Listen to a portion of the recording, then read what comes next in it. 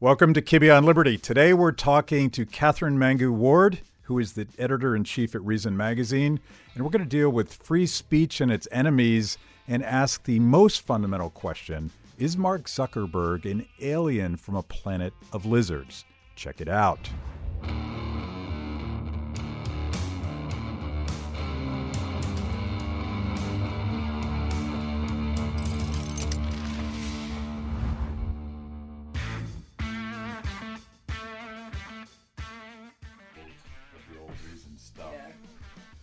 So you guys are launching a new website. When does the new website come out? If all goes well, it will be live before the end of the month. And 50 years worth of Reason archives, not to mention every passing blog posty thought from the entire late 90s and early aughts. There's a lot to move over. Has Lanny Friedlander's stuff, like the first stuff, has it always been on there? Yes, it's on there. It holds up surprisingly well, especially his manifesto from the very first issue, which has this great, logic, not legends, coherence, not contradictions. It feels very on point. We printed it on T-shirts this year, just to have one of those remind T-shirts. Ourselves where we come from. I was going to wear it, but I thought that would be a little too. But then you fanboy. thought Lebowski 2020 instead was the way to go. It makes more sense. Yeah. Katherine Mangu-Ward, the editor-in-chief of Reason Magazine. What number are you of editors? It's a little bit hard to count, actually, because there were some editorial collectives in the early days, but officially... Very libertarian. Very libertarian. Officially, I am the 9th editor of Reason and the third female editor. Yeah. And perhaps the first editor with purplish hair. The last editor of Reason. Yeah. Because after that, it's all just going to be done by robots. Totally. Yeah. So I think this is a pretty perfect time, or maybe a depressing time, to have you on because I'm obsessed with free speech and Mark Zuckerberg's recent op-ed in the Washington Post. He's been banging this drum for, please, government, help me regulate speech online. And I feel like the conversation we're going to have today is free speech dead? Is it done? Is it over? And Reason Magazine, from day one, we were talking about Lanny Friedlander, your founder. It was, and maybe people in the comments can correct me, but I feel like if I was to point to one journalistic endeavor, one magazine that was consistently free speech over all 50 years, there's been no waffling. There's been no, but maybe this time we need to censor speech. But even the ACLU is in the tank. And what the hell's going on?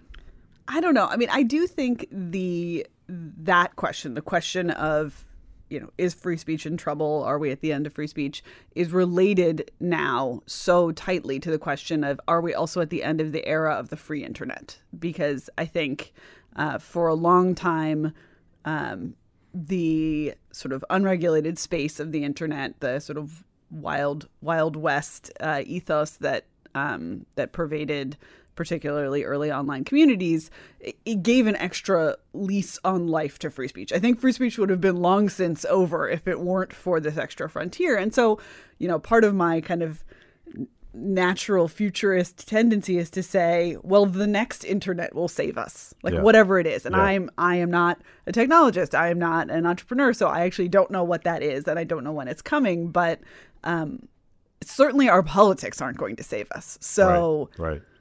We have to hope for that. I've tended to be a romantic as well, and Nick Gillespie just published a piece where he quotes John Perry Barlow, and I'm part of that vision that the internet was going to create the right to know and equalize things across all classes and cultures and government attempts at censorship. And we just had Patrick Byrne on, and he is working on something that he calls a tech stack for civilization. Okay. And so he's got like blockchain solutions to everything. Ironically, we didn't talk about a blockchain solution to Facebook, and I know there's projects out there that are doing that, but he's doing voting that can't be corrupted. He's doing a stock market that can't be gamed. He's doing enforceable property rights in places like Africa, where getting the title to your home has been impossible. So I believe, and it's more a faith-based thing than a tech-based thing. Right, which is unsatisfying to Yeah. rationalists, right? And I think this also gets us into the problem of people on the right and people on the left each have a solution to the problem of speech or the problems that free speech represents, right? And so on the left, we now have this extensive sort of recursive, self-consuming conversation about hate speech and intersectionality and what's permissible to say and what's not permissible to say. And that conversation has left the idea of free speech fundamentalism so far behind, right? There's now just a totally different framework on the left for how would we even think about what people are allowed to say. Yeah. And the idea maybe people should be allowed to say whatever they want is gone from that conversation. And of course, on the right, people have always wanted to protect the children from the adult content or to minimize the realm for violent or sexual speech. I'm sure, you and I are old enough to remember the V-chip and other associated, right, which were actually bipartisan. But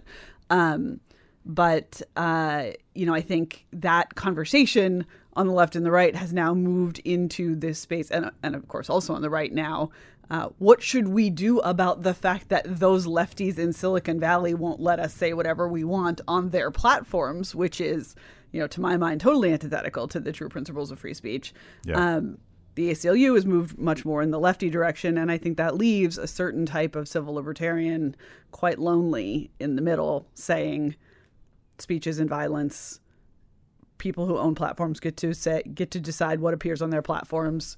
Anyone can say anything they want in the public space. Yeah. The end. It does feel kind of lonely, and I'm old enough to remember when conservatives would rally against the fairness doctrine because right, it was letting the FCC decide whose voice got heard, right, which and now seemed like a bad idea. And now we have the president, right, tweeting and saying, tweeting some quite extreme rhetoric, although I think, as is the pattern with Donald Trump, what he says he might do or what he asserts he is allowed to do is quite different than what he actually does. And in the current issue of Reason, we actually have a really interesting piece, I think, by Gene Healy, who is, the foremost theorist of the ever expansive executive. He's written a huge amount about how recent presidents have Cato scholar, yeah, Gene Healy, and he says actually, a couple years in here, even though Trump's rhetoric is quite extreme, he will probably leave the presidency diminished in power. He will probably actually wind up not pushing the envelope in the way that Obama did or even that Bush did. He is all talk, no action, essentially. And that while he is using powers that executives before him usurped, he has not so far actually expanded the scope of those powers. All of that is by way of saying, he says, I'm going to take away your citizenship if you burn a flag. What he might actually do is follow in the footsteps of some of his early 20th century predecessors and use things like broadcast licensing or other kind of regulatory measures to restrict speech. He's said quite clearly, maybe the fairness doctrine is a good idea. Maybe we should expand the scope of libel law. Stuff like that, I think, is where the actual legal frontier exists on the right. Yeah, and the other day he suggested that we needed a government alternative to CNN globally.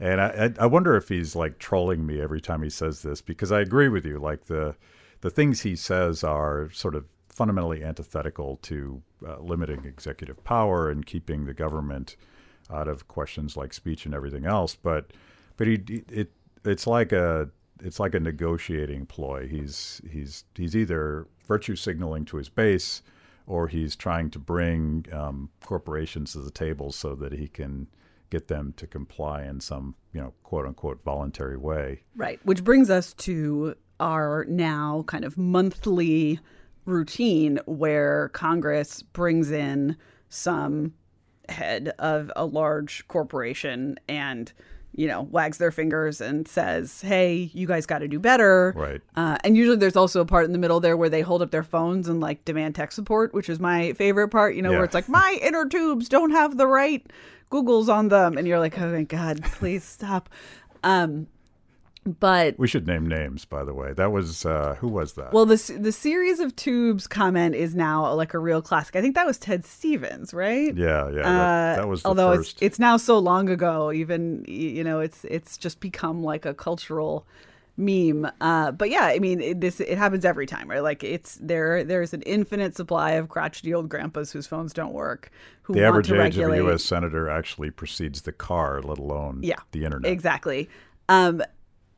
To me, though, the alarming development isn't the desire by a bunch of crotchety old grandpas to tell people what to do. It's Mark Zuckerberg showing up and saying, yes, let's do it. I would love to work with you. And this is, of course, the classic Baptists and bootleggers. On the Reason podcast on Monday, I sort of misspoke and said Baptists and bootlickers, which is also seems more on true, point. Frankly. Like, the idea, like, senator, congressman, I would love to work with this august body who surely has the best interests of the American people in mind to regulate my competitors out of existence, is essentially what where Zuckerberg is now. And as a defensive posture, I understand it, right? If he's looking out for what are his Q1 reports going to look like? What are, what's going to happen to his stock price? I get it, why he's wound up where he has, but I wish there was an alternate history where, as an act of principle, they said, you know what,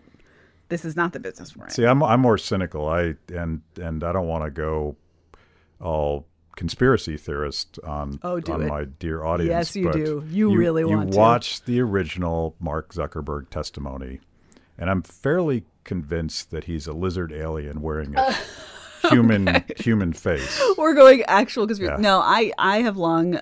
I've put down this marker. I will say it again. When the lizard alien faces come off, Shep Smith is clearly their leader. Yeah. Like, there's just something about his eyes that are but they've clearly taken over the tech industry, right. and they're handing over the mechanisms of our ultimate demise. And we all know where this ends up at the Matrix. This is what's going to happen. Wow, this was good. This was some quality. I thought you were going to go legit conspiracy, but you went lizard people. So that's good. I do think this idea, though, like, there's a reason that conspiracy theories are of interest again, right? There's a reason that there's been kind of an uptick in particular, this sort of subgenre of mainstream outlets covering the ways in which conspiracy theories interact with mainstream politics of conservatives, right? And there's a lot there right now, but I get it that it's hard not to be a conspiracy theorist when the part that's happening in front of the cameras is big government and big business agreeing to work together to restrict your speech, right? Like, that's the part they're saying while people are watching. So I am not myself a conspiracist. I always think you should assume incompetence over conspiracy. That is a hard and fast rule of human interactions. But in this case, it is clear that the situation that is optimal for the most powerful people is one in which big tech and big government collaborate. I may have stolen this from Alex Jones. I don't know. Maybe I don't know who originated the lizard people thing, but there were some great memes on social media about that. But let's distinguish between big C Alex Jones whack job conspiracy theorists versus small c conspiracy theorists going all the way back to Adam Smith. And I'm gonna steal your phrase, Baptists and bootlickers. Mm-hmm. This was Bruce Yandel, and I think there's an old Reason interview with Nick with Bruce Yandel who came up with this the phrase Baptists and I'm going to say now you can't say it. I can't even once say it's it the in right your way. head. Bootleggers, which was the unholy collusion between teetotalers who didn't want anybody to drink and bootleggers who didn't want a legal market that would undercut their price position. And that's a fairly standard practice in Washington, D.C. And Adam Smith talked about it in The Wealth of Nations, that the natural proclivity of businesses to conspire against the public. I don't think libertarians emphasize that enough. Like, we're so busy defending capitalism that we sort of ignore the fact that capitalism in the modern context really is more about cronyism than free markets. I mean, I would push back a little bit on that and say I don't think it's more about cronyism than the free market. I still think that the sort of increase in trade and commerce globally over the last couple of decades, which, as you and I have discussed many times, is, the most powerful force for good in recent memory. That those are still fundamentally expanding markets that dramatically increase people's choices. But it is important to say that there's a huge distinction between sort of totally voluntary mutual gains from trade and that thing that we saw in the Zuckerberg op-ed, the thing that we're seeing on the Hill, where it's powerful people conspiring to limit the rights and choices of ordinary people. And that I totally agree with you that there is no reason for libertarians to reflexively defend anybody that's making a profit. Right. Making a profit is not a sign of virtue. And this, of course, goes all the way back to, our dear sainted Ayn Rand, who The Fountainhead is a book about a genius who doesn't thrive in the market. A moment of reflection about Ayn Rand. Right. Yeah. I mean, there is no reason to think that the paycheck equals providing a good or service that people genuinely want in every case. On the other hand, I still do think capitalism as a system is basically functioning and functioning well. The thing that makes me nervous in the interaction right now between big tech and big government is it's almost like,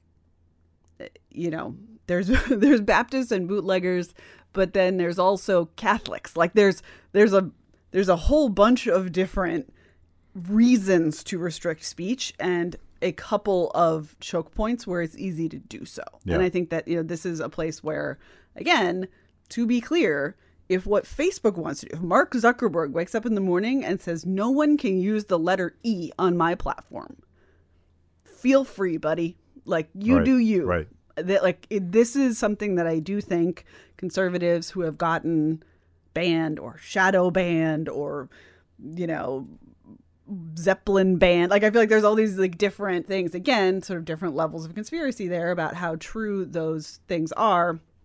But conservatives who have been pushed off a platform for outre speech suddenly tend to have caveats, and they shouldn't. It's up to Jack, right. At Jack at Twitter, if he wants to let Gavin McInnes or Alex Jones or anybody speak. I prefer a curated speech environment for the most part, right? Like, I don't just go out in the street and talk to people because I don't like people. I don't like talking to human beings as a general matter. It's a very libertarian approach. I just want to talk to the people I want to talk to. Right. And, the fact is that Twitter and Facebook and other platforms have enabled me to make my own choices about who I see speaking and who I speak to.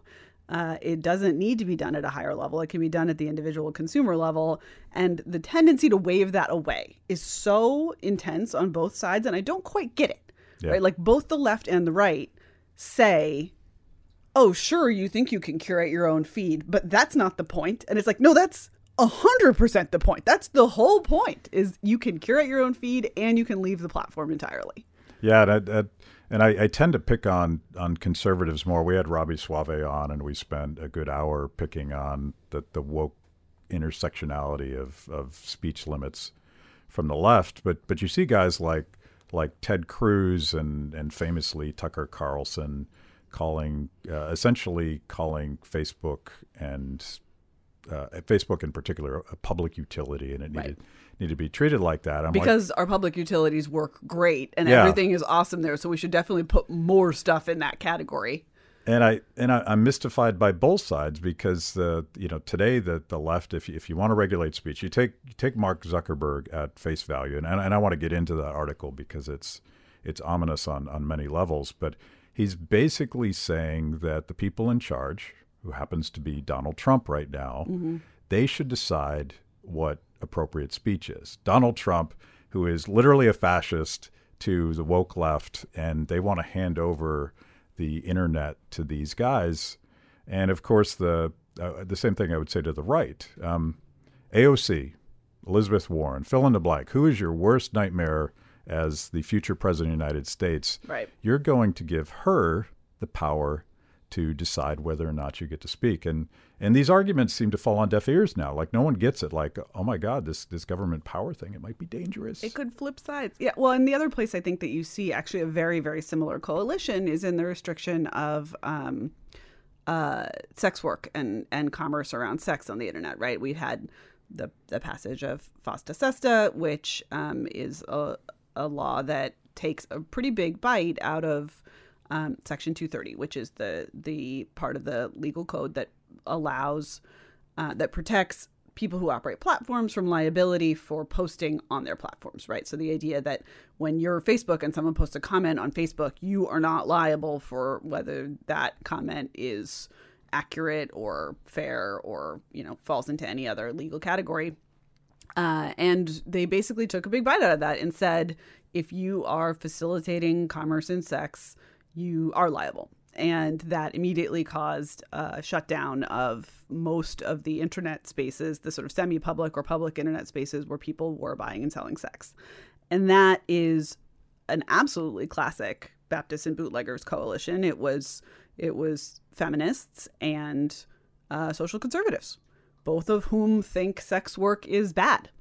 And almost as bad as each other. Right. Yeah, almost. And this is again, in this case, at least they agree on the outcome, which is like they don't want people to buy and sell sex on the internet. Of course, people will still buy and sell sex. They just do it in the street now, which is not better. We're this close to getting rid of a 2,000-year tradition. Sure. I think 2000 is conservative there. Yeah. But so I think that's another example of there can be kind of a weird bipartisan push to restrict certain types of speech.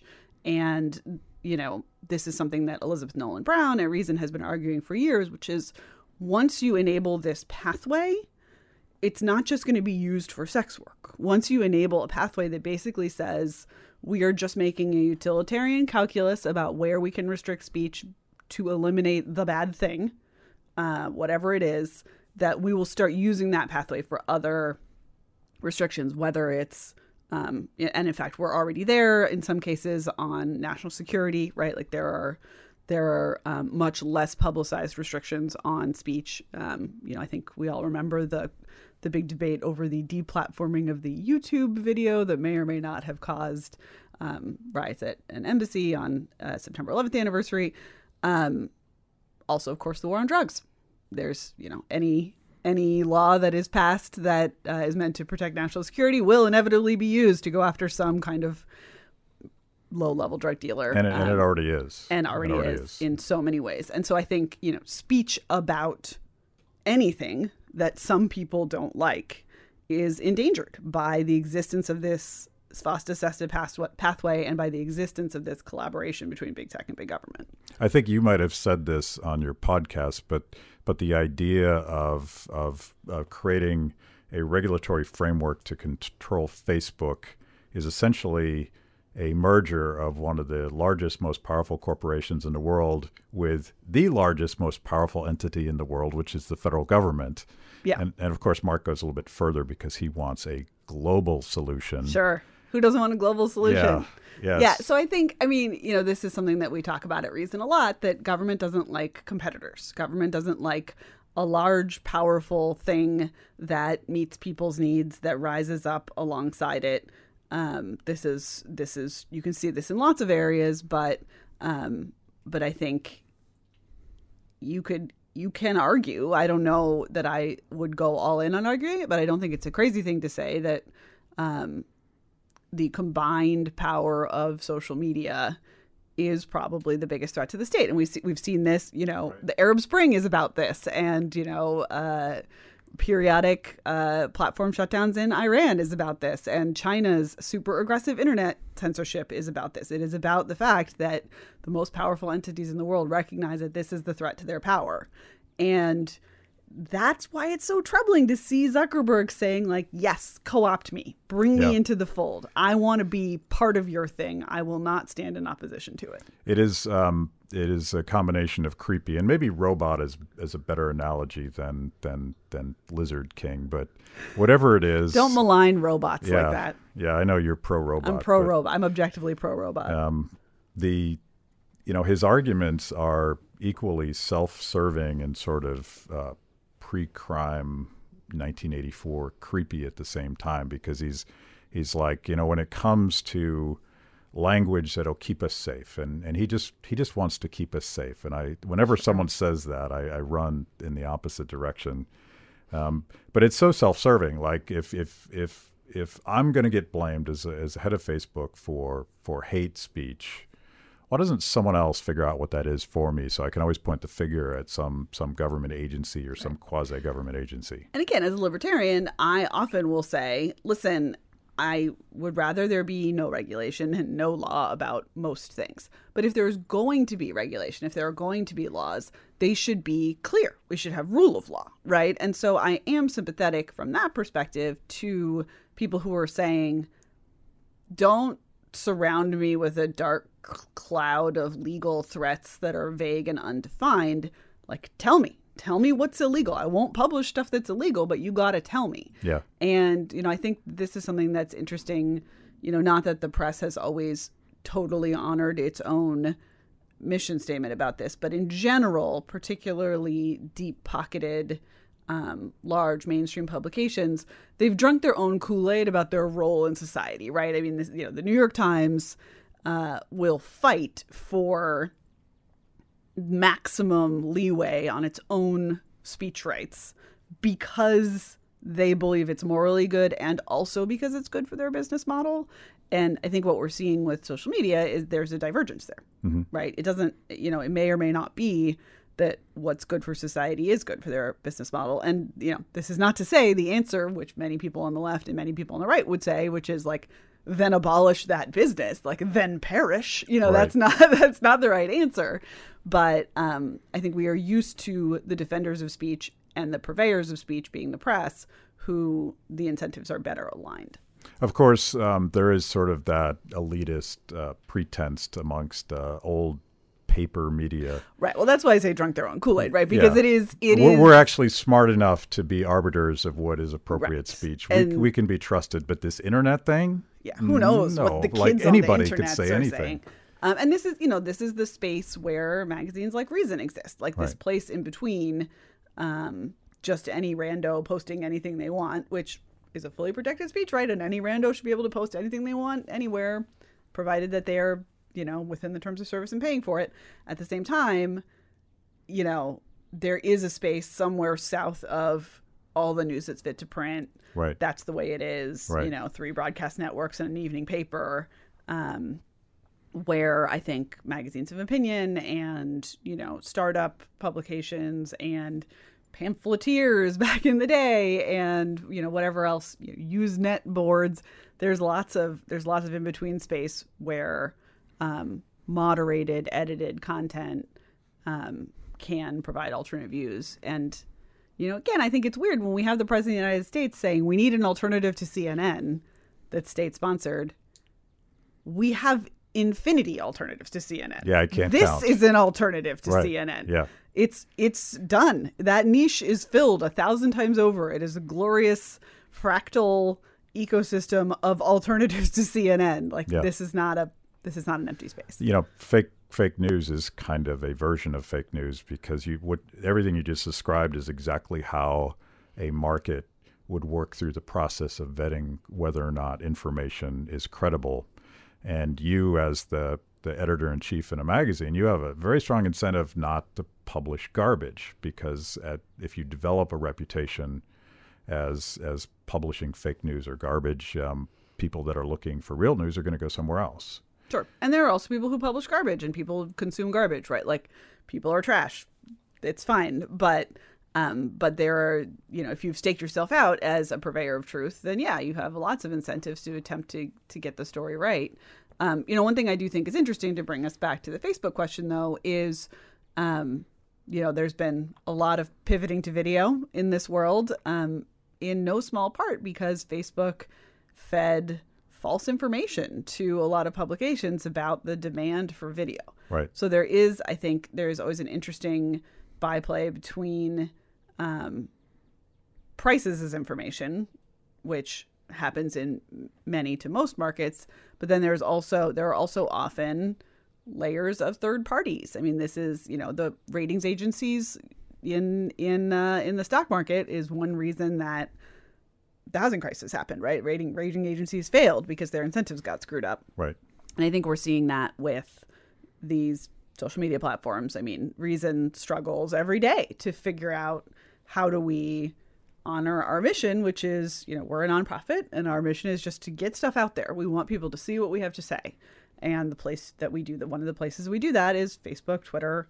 We do it on these platforms. And every day we're trying to figure out how do we get it out there, but also how do we not get ourselves in a position of dependence on, if Mark Zuckerberg wakes up and says nobody can publish the letter E on this platform, we still need to be able to exist. Yeah. I mean, Free the People started very much as a Facebook-centric organization back when there seemed to be a lot less restrictions on content. And it could be censorship. I mean, they definitely put red flags over our videos about socialism, for instance, which absolutely suppresses the number of people that will see that.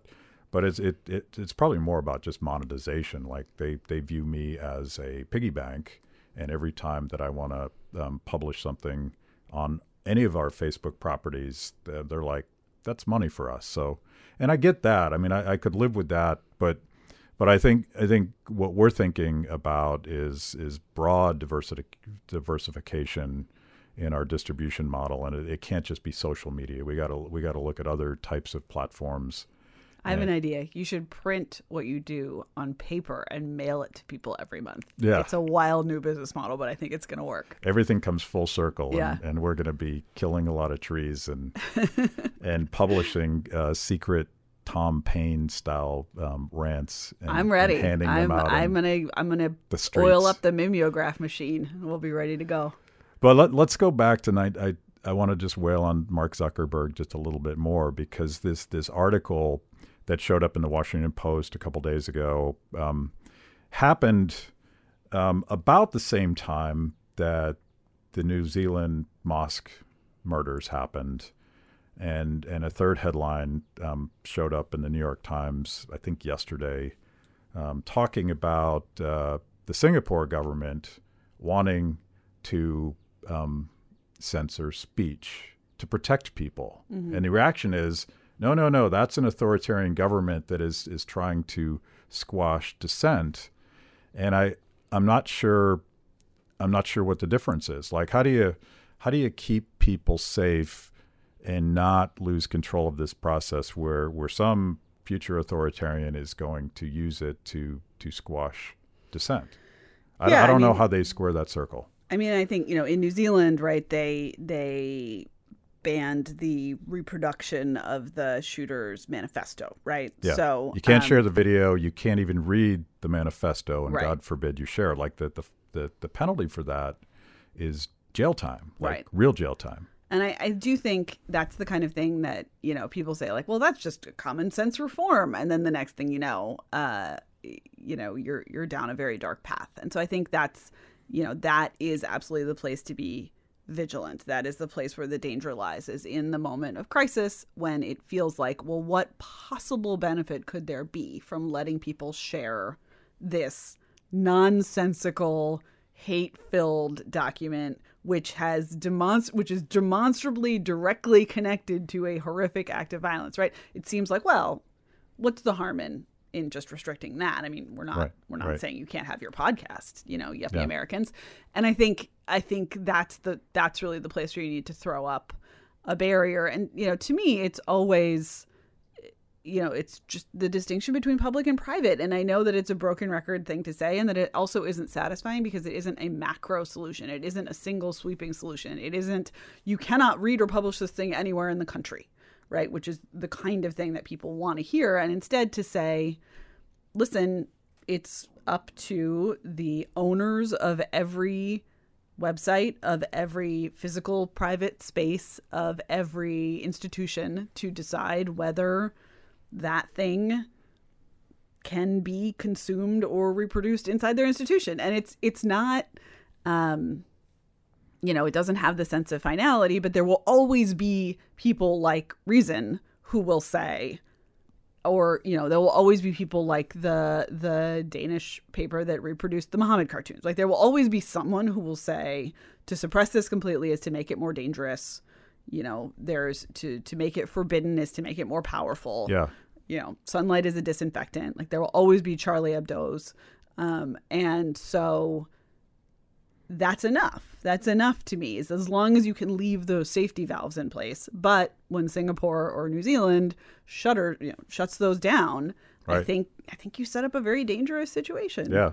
So you mentioned Charlie Hebdo, and I have to say that Reason absolutely was the best in terms of covering that disaster. And Matt Welsh's piece on that was very, very good. It was definitive, and I thought I went back and read some of that this morning, because after I read the Zuckerberg piece, when he talks about a global standard, he specifically cites the work that they're doing with France to help determine what is appropriate speech, what is safe speech, and you go back to some of the stuff that Matt's written. Is the number one enemy of Charlie Hebdo was the French government, and they were targeting Charlie Hebdo in court for going after the government, for going after various religions. It wasn't they were an equal opportunity offender of all sacred cows, which I think what free speech is about.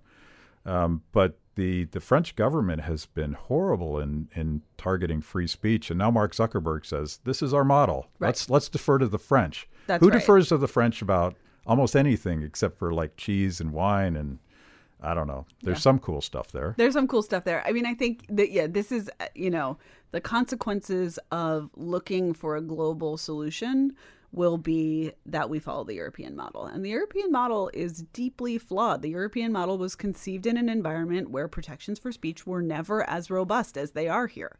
I mean, this is something that I think Americans can underestimate or take for granted, that we genuinely have in our founding documents protections that are almost unmatched in the rest of the world. And so to say the European model is working, let's bring it over, is to say, let's disregard the things that make America unique. Let's disregard the things or minimize the things that made it possible for these platforms to be born here in the first place. And, I think you can even see stuff like the GDPR rules, right? This sort of European privacy rules, which have caused every stupid website that you go to now have this extra pop-up that says, hey, do you... Oh, it's so helpful. Right?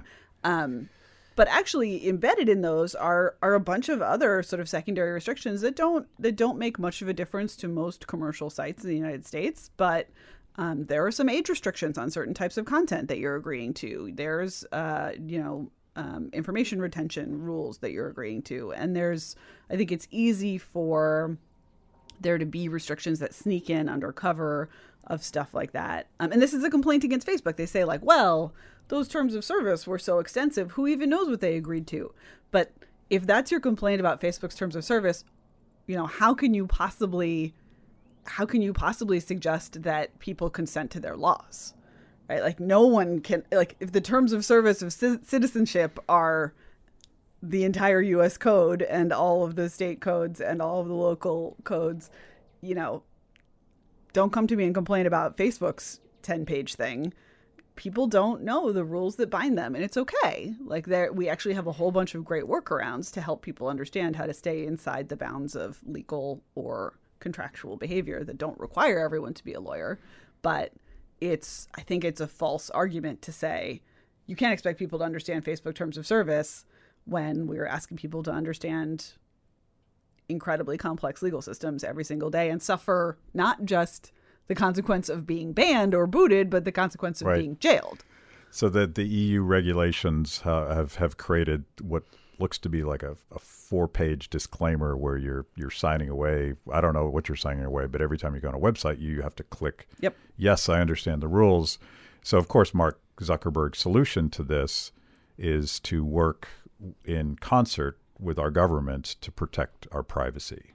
So, because perhaps the one institution that is more systematically violating our privacy. Well, and the other place that I worry about a lot because of I think our failure as libertarians and as Americans to throw up a real barrier is, I think, for instance, that there's incredible social gains still to be had from at-home genetic testing, just to take an example, right? Like 23andMe, that kind of thing.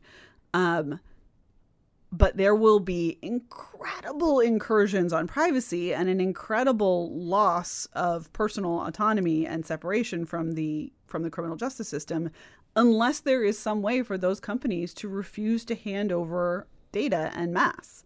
And right now, you're increasingly seeing stories about it's not just a warrant for a very specific piece of information vetted by a judge, which already that is a flawed system since judges tend to rubber stamp these sorts of things. But we're already moving beyond that and just, dumping databases into government databases, which are poorly maintained, which aren't purged on an appropriate schedule, which are used for reasons other than those for which they are initially handed over.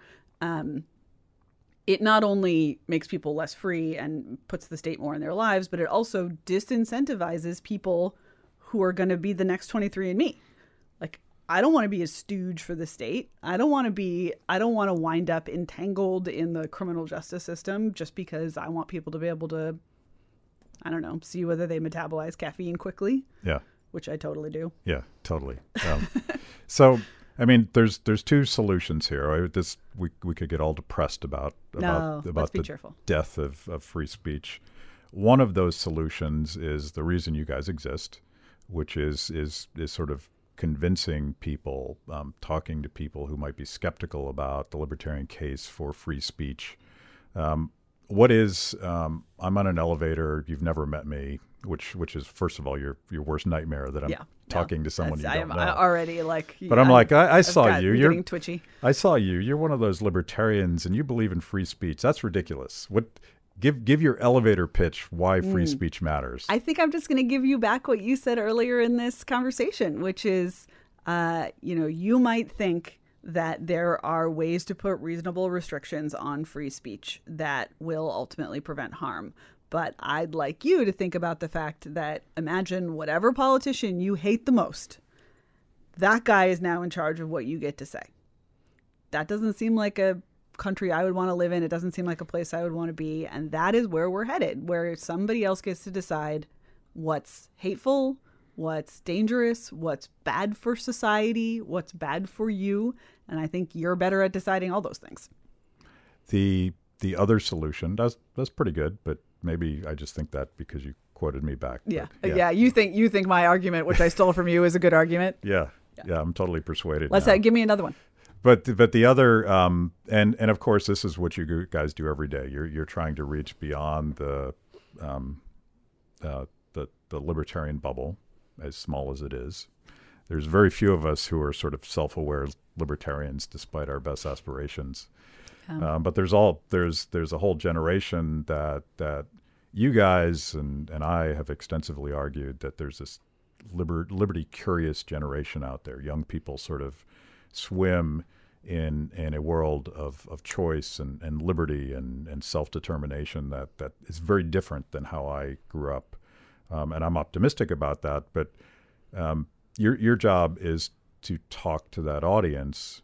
But I'm sort of hoping for a technological fix here because for the same reason you started this conversation by saying that Facebook, without Facebook, the cause of free speech would be far worse than it is today because of attempts to restrict old media and the natural convergence of government and corporate players. So we're going to need another hack of the system. We're going to need like a blockchain solution here. Yeah, and I do actually think there is something to the war of all against all in this, right? Like the idea that wherever there is censorship, there will be a schism. There will be another platform. There will be a new, more encrypted or based on a different technology alternative, because history has borne that out. I mean, I think ultimately every conversation is also like this is also a conversation about prohibition, and prohibitions don't work. Yeah. So if you want to prohibit certain types of speech, it's not like that speech goes away. That's not what happens under prohibition. What happens is you create a black market in that speech. You create underground venues for that speech. And eventually someone figures out how to bring it back up into the light. And I think the story of the criminalization of marijuana and then the subsequent legalization of it is absolutely the template for hope on all of these things. Like the idea that something could be vilified at the highest levels of government for decades, and that people would look at their own experience and say, the story that government is telling me, in collaboration with the media, by the way, let's remember, all of our "this is your brain on drugs" ads. It's not a true story. It's not a story that reflects my experience. And, I think the success of legalization of marijuana is due in no small part to the fact that people were able to talk to each other online and in different modes than in their DARE class in school, right? I mean, there were other ways to talk about this in a systematic way. And so I guess I think there is hope in the question of, it's probably not Gab, which I don't know, does that still exist even? But it's something. There will be something that will emerge. The kids these days apparently chat in Google Docs. I learned that from a Taylor Lorenz article in The Atlantic recently because it looks like they're doing homework. Yeah. So they just chat. They put a bunch of people in a Google Doc. That kind of workaround, people are great at that sort of thing. And we're going to figure out another workaround if Zuckerberg becomes the senator from Facebook. You talked about sex work and the war on drugs. There's an upside and a workaround and a positive story about that stuff, but there's also the unintended consequences of prohibition. With sex work, it becomes dangerous. Yep. And with drugs, it creates drug gangs that become very dangerous. I feel like the same thing is true on free speech. If there are white supremacists out there, if there are people spewing hate and threatening to kill people based on their religious beliefs, I'd rather it be out in the open. I'd rather civil society had a way to sort of shame them into oblivion, as opposed to keeping it in the shadows where it can fester. And frankly, if it's forbidden, I wonder about forbidding the manifesto. Is there some confused kid somewhere that is thinking, well, the government doesn't want me to read that, so maybe it must be so true. Powerful. Yeah. It must be so true. Sure, of course there is. Absolutely, of course there is. And I think this is, this isn't down entirely to restriction or openness of speech. I think you could say in the case of extremist Islamic terror, we have free religious speech in this country. No one is restricting the speech of people who hold those religious beliefs, or even the speech of people who hold attendant extreme political beliefs. The thing that they're using private modes of communication for is to coordinate acts of violence. And so I think, there's also a danger of when you open up, when you create the incentive to build very, very private, secretive channels, people will start to do things in those channels. I mean, this is, when you dig a tunnel under the border to bring weed over, well, then you can start smuggling people over. You can do, you can do whatever you want. I, of course, think both weed and people should be able to come across the border in the bright light of day. But yeah, I think that's right. When you say prohibitions don't work, you should always pair that with, and they impose a tremendous amount of harm and unintended consequences along the way. So if people want to get these refreshing alternative views, what is the best way? Give us a shameless plug. I would love to do that. They can go to reason.com, where we post all of our content for free every day. They can also subscribe to Reason Magazine and get our long form articles and investigative reporting before we give it away on the internets. I think our subscription price at this point is like $15 or $20 an issue, or $15 or $20 a year. It's a pretty good bargain. They can also subscribe to our YouTube channel, which is Reason TV, or they can subscribe to our podcast, which is called, imaginatively, The Reason Podcast. Yeah, very creative. Super creative. Thank you so much. Thank you. Thanks for listening to Kibbe on Liberty. Make sure to subscribe and rate our podcast so we can reach even more people with our mostly honest conversations with mostly interesting people.